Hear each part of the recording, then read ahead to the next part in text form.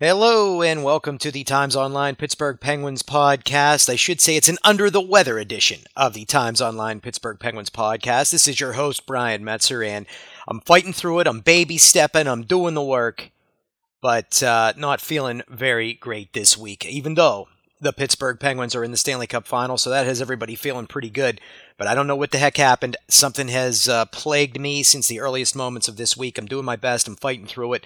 You'll probably hear a scraggy voiced me doing a Facebook Live video with our own Lauren Kirchman a little bit later, as well ahead of Game 2. But there is a lot to get to today on the show. I'm looking forward to doing this one for you, so just bear with me as I try to power through an under-the-weather edition of the Times Online Pittsburgh Penguins podcast. Before we get into anything else, though, as always, want to tell you where you can find the show as well as myself on social media. The show can be found at timesonline.com. I'm sure you already know that. Sometimes people don't, though, because it's amazing how many questions I get when I tweet about the show, and people don't know that you can just go simply to the Beaver County Times hub on the information highway, timesonline.com, and that's where the show is. So you can find that there, as well as all of our other coverage. We have a Steelers podcast, Scholastic, Pirates, much, much more, pop culture, everything you need to keep you in the know of current events, media, sports, news, information, everything you love, timesonline.com. You can also find us at iTunes, Stitcher Radio, and SoundCloud. Simply search Beaver County Times. As for me, you can find me on Twitter at Brian_Metzer. You can find me on Facebook, just Brian Metzer. I believe there's another Brian Metzer that's in Ohio who is an evangelist who works for Ohio State or somewhere just like that. We occasionally get mistaken for one another online. It's funny because someone was tweeting him some hockey questions one day, and he tweeted me and said, "Your job seems a lot more cool than mine." And I said, "Hey, man, don't sell yourself short. You're doing the good work out there." But anyway, be sure when you are looking me up that it is the correct me and not the poor Brian Metzer that lurks in Ohio. But that said, let's jump right in here and talk a little bit about the week that was. The last time we got together, the Penguins had just won an exciting Game 6 over the Tampa Bay Lightning in Tampa Bay. And it's funny, I was talking to my boy, Sean Rourke, who is I forget his actual title now. He was a managing editor for NHL.com for a very long time, and now I think he is transitioned into an even bigger role. But anyway, he said he was following that game, and he loves coming to Pittsburgh. He loves our town so much, and he enjoys coming here and hanging out and covering the Penguins. And he said, "I didn't think I was going to have any chance in heck of getting back to Pittsburgh this season." Penguins went into Tampa and won Game 6, and he was like, "Uh-oh, I think I have a chance now." And as soon as they won that game, he was like, "Uh-oh, I know what's going to happen. I'm getting my chance to come to Pittsburgh," because he had been following the Sharks out on the West Coast, and now he gets to come with those Sharks to Pittsburgh, Pennsylvania, because the Penguins jumped into a Game 7 against Tampa Bay on home ice. And let me tell you, Game 7s on home ice were not something that the Penguins wanted to have happen because they weren't very good in them. They lost to the Montreal Canadiens. They lost to the New York Rangers. They lost to the Tampa Bay Lightning. It was just an ugly scenario for the Penguins to have a home ice Game 7, especially since winning the Cup in 2009. Well, this time, make no mistake, the Penguins take care of business. There was no score through the first period. Very energetic in the building. I mean, the energy was just blowing the roof off the place. Fans very much behind their Pittsburgh Penguins. It was just a really solid atmosphere. I can't recall a time that building was louder than it was during the final 5 minutes or so of this game that we're talking about right now. But it was just a lot of fun to be around and to have a bird's eye view of the whole thing. Penguins outshoot the Lightning 8-5 in the first period. Had some great chances. Could not score a goal, though. 0-0 going to the first intermission, and that scoreless affair was the theme of the night in a way, because Andrei Vasilevsky, the young Russian goaltender for the Lightning, who was drafted in 2012 alongside Matt Murray. Vasilevsky, as you know, the first goaltender off the board that year here when the draft was in Pittsburgh, and Matt Murray, the 10th goaltender off the board. He was a brick wall for most of the night. The Penguins would finally break through, though, at 1:55 of the second period. It all started with a great breakout pass from Olli Määttä. He fed Evgeny Malkin just across the blue line into the offensive zone. Gino pulled up. He found Chris Kunitz probably 5 feet to his right, He dished a pass to him. Kunitz did the same type of thing. He made a couple strides, pulled up, found Brian Rust breaking into the high slot, fed him, and Brian Rust took a beautiful wrist shot on the fly, picked the glove hand corner over Vasilevsky, and gave the Penguins a 1-0 lead. Just that's the moment that you're like, uh-oh, they may actually be able to pull this off and get back to the Stanley Cup final for the first time since 2009 and the 5th time overall in franchise history. But just as soon as the Penguins took that lead 1-0, you're feeling really good about it. 8 minutes later, a thorn in the Penguins' side, Jonathan Drouin, all series long, he had been tormenting them. Well, he took a puck across the high slot area. No one touches him. Shoots it back across his body. Picks Matt Murray over his left glove hand to tie the game at 1. Not a great goal. I wasn't thrilled with it. But at the same time, it's one of those goals where it caught Matt Murray off guard. It was coming back across the grain. But that glove hand is starting to be a little bit of an issue. You're going to see people trying to focus on it. And I had the opportunity to participate in an event that the great Bob Grove put on Tuesday night out at the Xfinity store in McCandless Crossing. And Bob Grove, if you don't know, is a sort of a media relations director for Comcast. And he was introducing Xfinity's new sports app, which I have to say, I don't have Xfinity right now, but it's a pretty neat app. And if you have it, check it out on your cable box, because you can bring up box scores and it will show you where the shots were taken on the ice. It'll give you all this inside information, shot attempts, how many shots from where they were taken for each player, and so on. But anyway, that's not my point. Pierre Maguire was at this event. Grover arranged for him to be there. And as he pointed out, and it was true, if you notice in Game 1 against the Kings, boy, that's a Freudian slip, because the Kings are always the Bay Area team in the final. In Game 1 against the Sharks, tons of shots going towards Matt Murray's glove. They were hitting him in the shoulder, collarbone, in that area. Keep your eye on that tonight. You'll see that they are trying to target his glove hand, but that's because of goals like the one Jonathan Drouin scored. He cut across that slot, beat Murray over the glove. You hope he can sort of, get that under control. Not that it's an issue. You just want to take a step back and realize it could be something teams are going to try and pick on him for, so keep our eyes on that moving forward. But it wasn't an issue in this game either. That would be the only goal that the Lightning would score, because any momentum they got from the Drouin goal, Russ took it right back 30 seconds later when Ben Lovejoy got a puck to the net. Vasilevsky tried to freeze it. Rush chops at it, knocks it in behind Vasilevsky. Not the best goal that young goaltender has ever allowed. I'm sure he definitely would love to have that one back, but it put the Penguins up 2-1. Penguins were out shooting the Lightning 29-10 after 2 periods. They're holding the 2-1 lead. Lightning weren't ready to go quietly into the night, though. They started to pour it on a little bit in the third period. Even though they only generated 7 shots, it seemed like they were in the Penguins zone for long chunks of time. Penguins weren't necessarily sitting back. I thought they continued to attack a little bit, but, teams get desperate. They're like an animal caught in a trap. They start gnawing at their own leg, trying to get free, and that's what we saw happening in the third period of this game at Consol Energy Center. Well, the next thing you know, though, Penguins get an empty net goal from Carl Hagelin. Place erupts. You think the game is over. 3-1. Everybody's, dancing in the streets. David Bowie and Mick Jagger style. I'm probably dating myself there. But anyway, it's waved because the puck hit something on the bench, believed to be Ben Lovejoy's stick. So they wave the goal. Play comes back to the Penguin zone. Time back on the clock. Hot and heavy in the Penguin zone. Nick Bonino, down the stretch in this game, had to leave with an injury. Comes back on the ice, ends up winning 3 defensive zone draws. Just unbelievable stuff. Penguins heading back to the Stanley Cup final. It was a cool moment. Handshakes at center ice at Consol Energy Center. Penguins get the Prince of Wales trophy as Eastern Conference champions.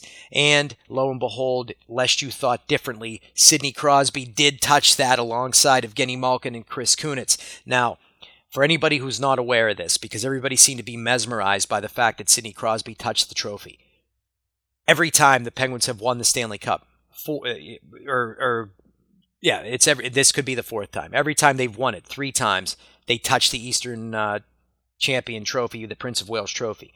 They touched it. Mary Lemieux skated around the ice. The one time they did not touch it was in 2008. Sidney Crosby, Evgeny Malkin, Sergei Gonchar opted not to. They lost to the Detroit Red Wings. Next year, they touch it.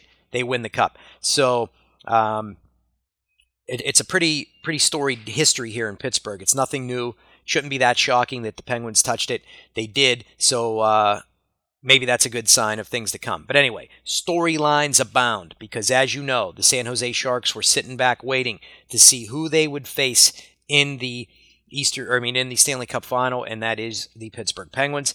It is the return of Paul Martin. It is the return of Nick Spaulding, who, incidentally, a cab driver friend of mine drove to the arena this morning. Nick Spaulding and Thomas Hertel took his cab. So he's taking selfies with these guys. I'm like, what are you doing? Just drive them to the arena. Or don't. Don't take selfies with him. That's something you don't want to be doing. But Mike Sullivan, should mention him. Penguins coach was an inaugural member of the San Jose Sharks during their first season when they jumped into the league as an expansion franchise. Sully made his league debut with them, played a couple years for the Sharks. Kind of a neat little tie-in for him. He's pretty excited. He talked about that during media day on Sunday. He was smiling about it, which, you can't get Sully laughing too often or smiling. And he said, yeah, it's kind of a cool thing. But he goes, I would have played anybody in the Stanley Cup Final. Should also mention Bob Airy, the Keller man from the Root Sports Pittsburgh broadcasts, and member of the 91-92 Stanley Cup champs here in Pittsburgh. Bibbs played for the Sharks during their first foray into the Stanley Cup playoffs back in the early 90s, helped them knock off the Detroit Red Wings and Calgary Flames in their first two ever playoff series victories. Joe Thornton, Patrick Marleau, both selected here in 1997 during the NHL draft. They were picked 1 and 2 respectively, with Joe Thornton going first overall. I was at that draft as a fan, sitting up in E28 over at the Igloo. That's was the kind of a neat thing because you could sit anywhere you wanted to sit in Mellon Arena, and I believe at that point, though, it was still just the Civic Arena. And I went up. I had season seats in E28 at the time. I went up and sat in my season seat. I was one of the only people in the upper deck because you could sit down low. And I'm like, nope, I'm sitting in my seat. That's where I'm going. I had to walk all the way down to the first level, though, to get concessions because they said, you losers upstairs, there's no one going to be sitting up there. We're not opening up a concession stand. So I had to go down and get some food and drink so I could have it up in E28, row E, seats 14 and 15, lest you thought I forgot. And yes, I said lest again. And that's like my little way of giving a nod to Howard Stern because I know he says it too much and I always get a kick out of saying it as well. But anyway, that was a cool draft. Penguins selected Robert Deme, who was supposed to be Jaromir Jagr Part 2. Did not happen. He never really lived up to the hype. He was an outstanding player in the IHL, played for the Las Vegas Thunder, if I believe. He opted to come over from Europe and play in the IHL and tore it up. He was scoring some exciting goals at the time. Lo and behold, never really made it in the National Hockey League. He played for a while, though, but he just wasn't that good. Not good enough to be an impact player in the league. And shocker, Craig Patrick thought he was going to hit a home run with European draft picks every season after he drafted Yarrow. He spent the next 4 or 5 years drafting Europeans, and none of them really panned out. The only one that did, Marcus Naslund, he ended up giving away for Alex Stoyanov. Also, I still, me, if you listen to the show all year long, I'm an Alexei Morozov fan, the Greyhound, 1995 draft pick. Love that guy, and I still think he would have thrived in the new NHL. But a couple more tie-ins here before we talk about Game 1 the other night. Johan Hedberg, the Moose, we like to mention him from time to time because that was such a fun run during Mario Lemieux's comeback season where the Moose was in net. They picked him up at the trade deadline. They go to the Eastern Conference Final and lose. Well, he's now the goaltending coach for the San Jose Sharks. Penguins actually got him from the Sharks in a trade, and now he is back working for them as their goaltending coach. Mario Lemieux, should mention him. I just dropped his name as talking about his comeback year. He feasted on the Sharks during his career, 49 points in 14 career games against them. The great San Jose Shark power play against a Penguins team that can be lured into taking too many penalties. That's going to be a storyline that we've got to watch throughout this series because if you notice in Game 1, they tried to do some things to get the Penguins off their game. Joe Thornton went pretty hard and heavy after Evgeny Malkin. They both took off setting minors, luckily. Penguins did give them one power play. It resulted in a goal in the back of the net. They scored on one shot on the power play. That's all it took for the Sharks to beat the Penguins. They've come into this series with a 27% conversion rate. You can't give them opportunities. So the Penguins have to keep their heads. Guys like Chris Letang, Evgeny Malkin cannot take dumb penalties. So remember that. I think they are going to be able to rein it in, though. Maybe Evgeny Malkin will be calm, because we should mention congrats go out to him. He's the father of a new son. Nikita Malkin was born just yesterday at 11:45 local time, I believe it was. And this just seems like something. The baby weighed 7.1 pounds. What are the chances of that? I think they put the baby on the scale and he came in at like 6.9 or 7, and the doctor put his thumb on the scale just to get it to 7.1, because that's just a little too uncanny, don't you think? I do. I don't know that seems a bit farcical. But at the same time, it's a neat story, and maybe it's what Gino needs to calm down and get himself going. I think he's going to be fine in this series. I'm looking forward to seeing him. But anyway, I'm sort of rambling here today. I think it's the cold medication that I'm on. But I do appreciate you guys listening just the same. Two highest scoring teams in the playoffs, Sharks and Penguins. Sharks leading the way. Penguins came in number 2. 3.5 goals per game for the Sharks. You've got to be cognizant of that.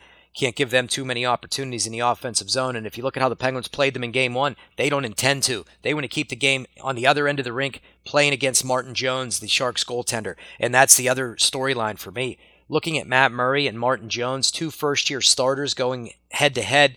Martin Jones played the whole season for the Sharks. By all accounts, had a pretty good run. 6 shutouts during the regular season, 3 in the playoffs. Matt Murray, we all know what he's done. He's been an outstanding story for this team. Both of those guys, though, have been probably 2 of the best stories of the playoffs. I think Martin Jones, though, has not been tested near enough in these playoffs, and that's what the Penguins need to do to him. You got to put him under siege, keep shooting, keep pucks going in his direction.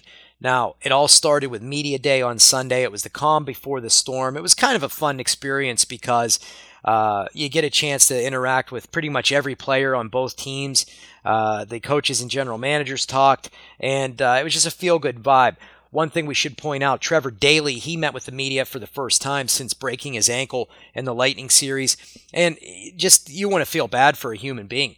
This poor guy, over 800 NHL games, not able to go now in the Stanley Cup final, but I will say he did divulge from his dais, from his little podium that he was on, that he's not ruled himself out for the year. I know Mike Sullivan said he's done for the playoffs. Trevor Daley said, I'm going to do everything in my power to try and come back. If this goes the distance, if you go down to 6 or 7 games, which let's hope it doesn't, and that means that the Penguins won it early or, whatever, but he feels like he might be able to give it a go. He says it's a very big, long shot, but at the same time, he needs that little bit of a light at the end of the tunnel for himself. He said he knew it was a problem immediately when it happened, and he said he wished that Ryan Callahan would have just hit him a little harder, because the fact that he didn't hit him extra hard sort of just jerked him in an awkward situation with his foot turned in a weird way, and he said he just felt something that didn't feel right in that ankle, and he went down, knew he was in trouble, and he said, I was just trying to get back to the front of the net to make a play until I heard a whistle, and that's the kind of warrior that Trevor Daley is. But I did feel horrible for him in his first meeting with the media. Speaking of feeling horrible for guys, told you how just about every player was available. Every guy at a podium or a table getting talked to. Justin Schultz was a popular candidate for interviews. Obviously, Sidney Crosby, Phil Kessel, all the big names. Derek Pouliot sitting there. For a while, the kid's just twiddling his thumbs. No one going up to him. No one talking to him. While my buddy Russ Cohen, who hosts NHL Prospect Radio for the NHL Network on Sirius XM, he went up. He remembered Derek Pouliot from the 2012 draft year. He was pretty in the know on him as a player, and he went and talked to him for a while, and that broke the ice. It was sort of like speed dating. All of a sudden, the kid was in high demand. There were a ton of people there talking to him, so it was kind of a neat little situation, but I felt bad for a moment when he was just sitting there twiddling his thumbs, looking like a, you almost needed the sad trombone, because no one was talking to Derek Pouliot, and I think that's sort of the story of that kid's season. But anyway, the only other thing coming out of Media Day, Sidney Crosby was asked a question about the Prince of Wales Trophy, and why he felt comfortable touching it. He told the story about how the Penguins have always touched it whenever they've won, so he was keeping a trend going. So that was a fun moment. Phil Kessel was a feel-good moment. One of the most ridiculous things I heard during media day was a national writer, I'll leave him nameless, went to Matt Murray, who I think everybody's pretty well aware of who he is and what he's been doing. Said, the first question out of the gates for Matt Murray, Matt, now's your chance. No one knows a thing about you. Now's your chance to tell everybody a little bit about Matt Murray and something they don't know about you. And I'm thinking, what don't we know about Matt Murray by now? And maybe I'm a little bit biased because we're here in town, but this guy's somebody that I know covered his junior career, did all this, and then he's saying, nobody knows a thing about you, Matt Murray. Well, I think everybody does. Matt Murray didn't take the bait, though. He said, I'm not going to touch that one. Anyway, on to Game 1.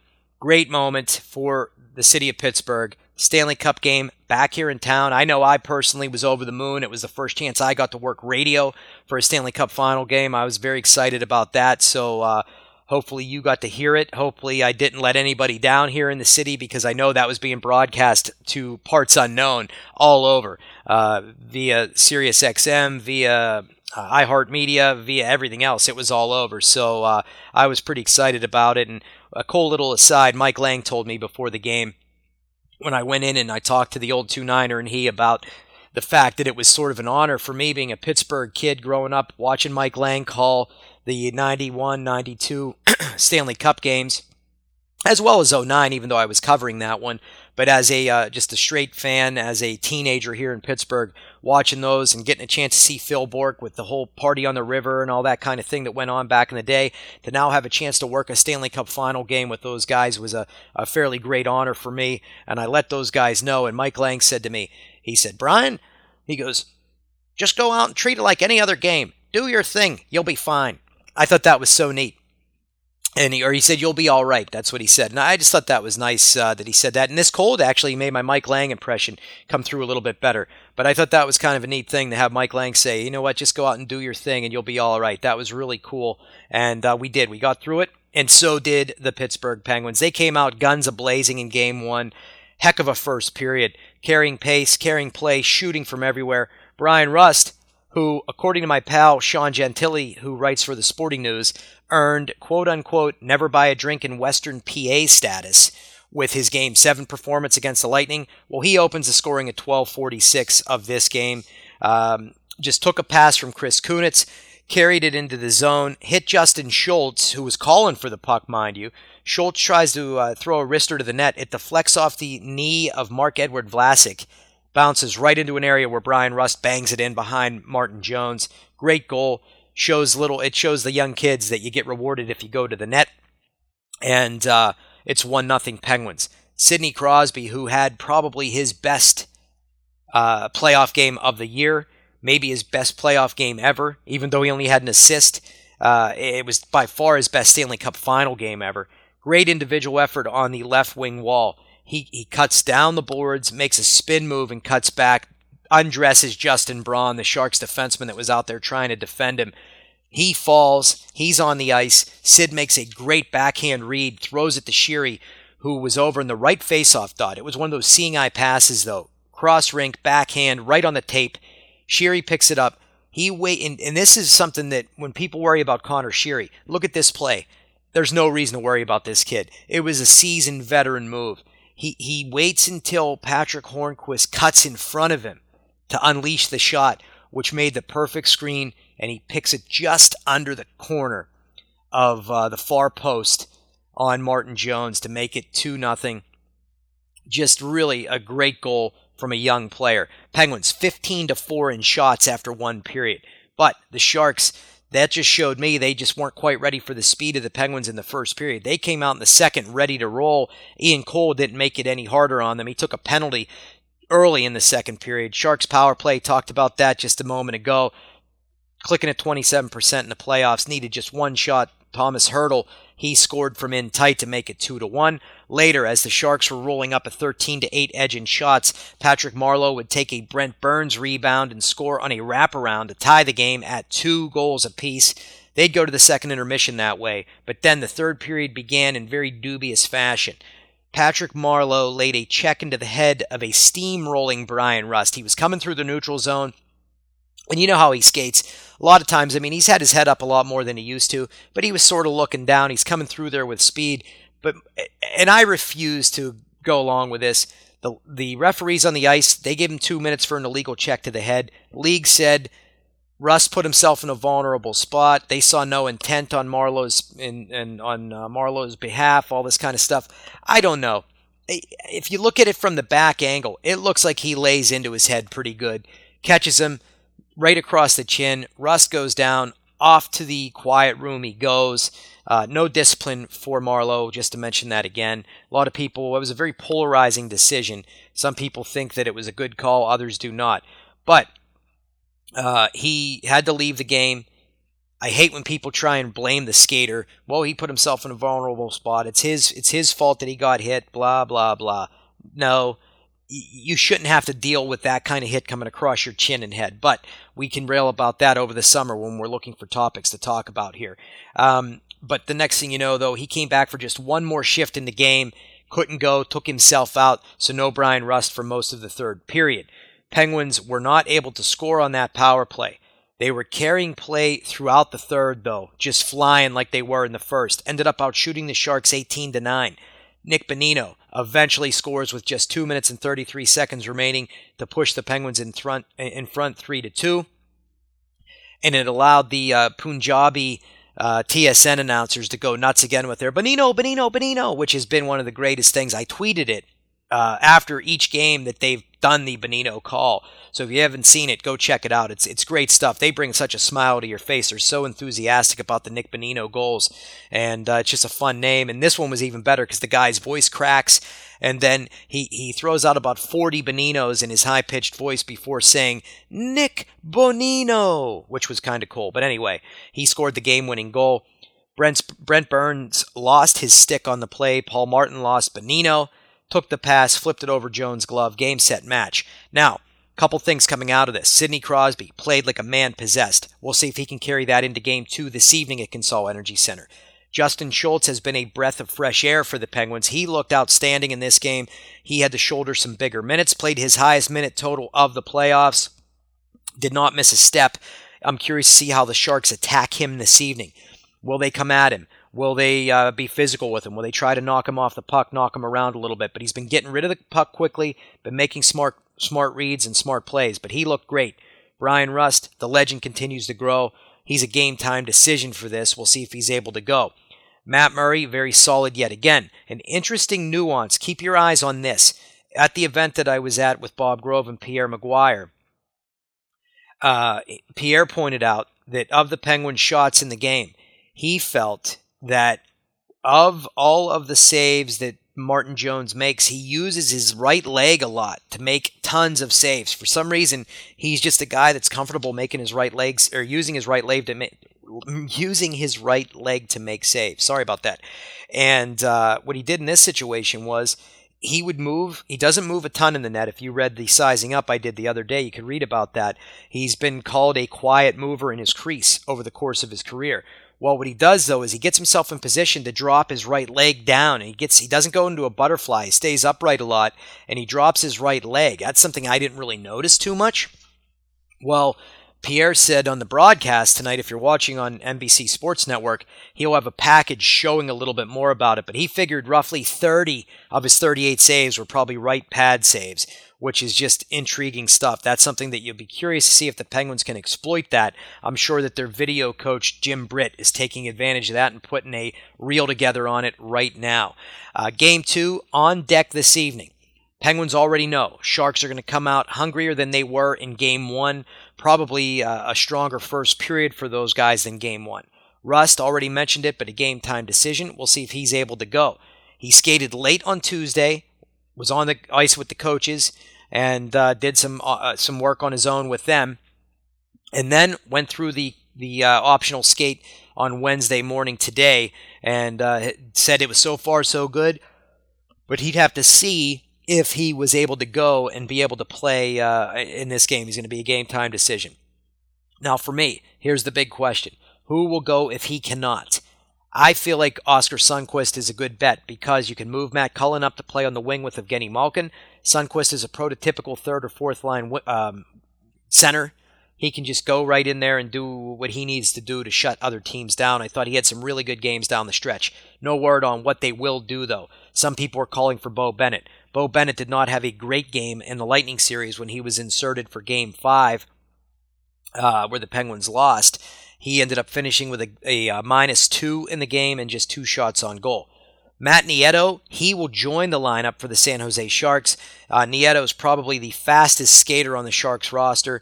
There was some talk that he could play maybe in Game 1. Didn't happen, but Nieto said, I feel good and I'm prepared for it, so I'm ready to go. His return does mean that a regular will be scratched from the Sharks lineup.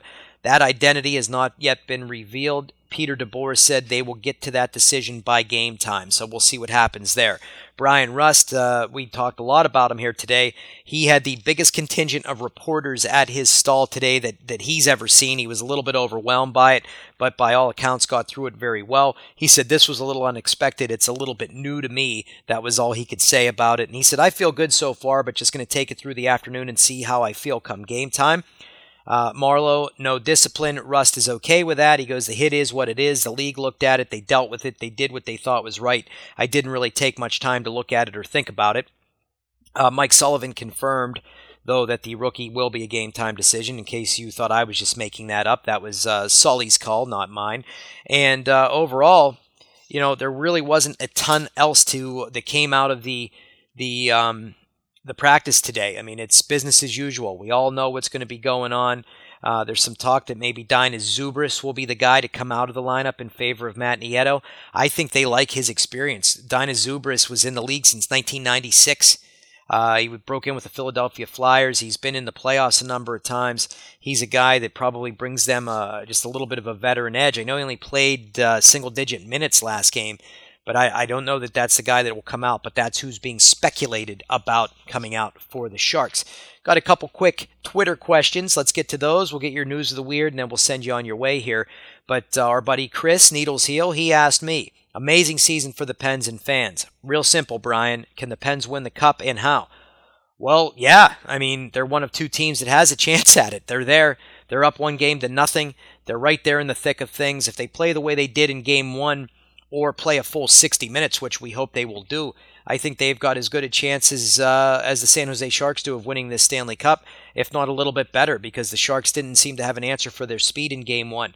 I know, pretty much every expert under the sun has picked the Sharks, but I think the Penguins are at prime position to go ahead and win this Stanley Cup. They've got to play sound defense. I'm sure the Sharks are going to try and attack their green defensemen.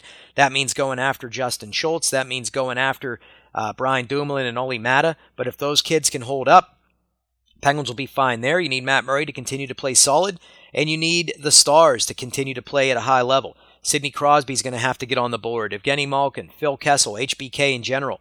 If those guys play the way we know they can, yes, a Stanley Cup is in the offing for this team. So thanks for your question as always, Chris. Always appreciated.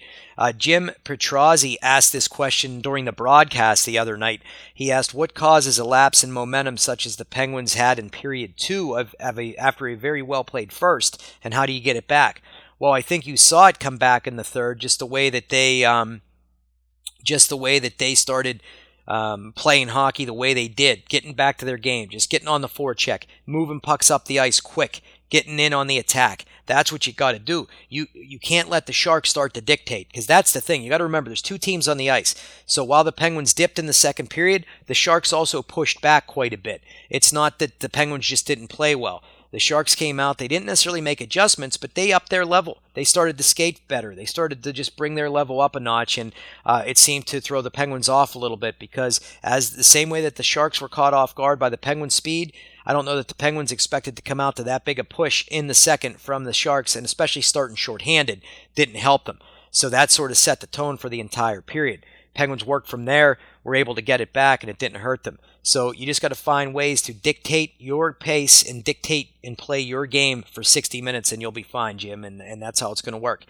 Now, news of the weird. This is a follow-up, because you may remember months back here on the show, a story we had from West Palm Beach, Florida. A man threw an alligator through a drive-through window.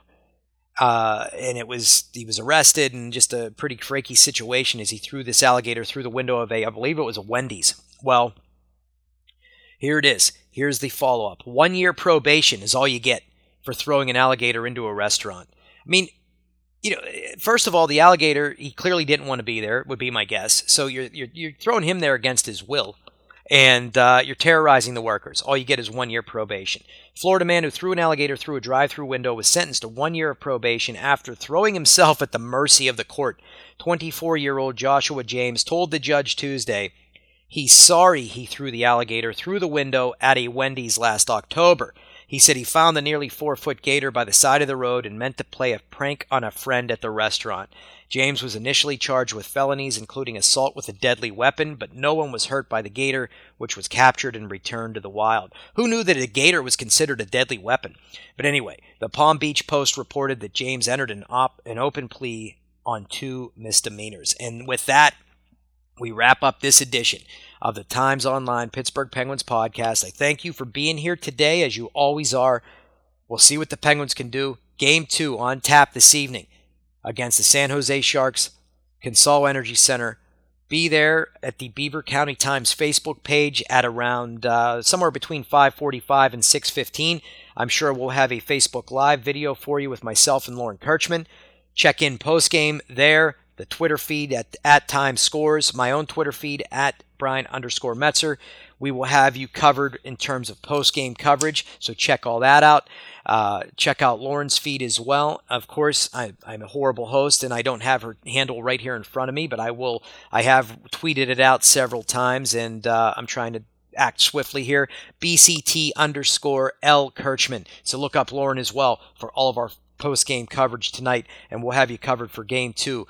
Penguins Sharks Stanley Cup Final, and we're calling this one down the middle, but boy, won't it be fun for all involved if your Penguins are leading this one 2-0 after tonight. But we'll talk about it all here next week on Wednesday, so be there or be less than circular for the Times Online Pittsburgh Penguins podcast.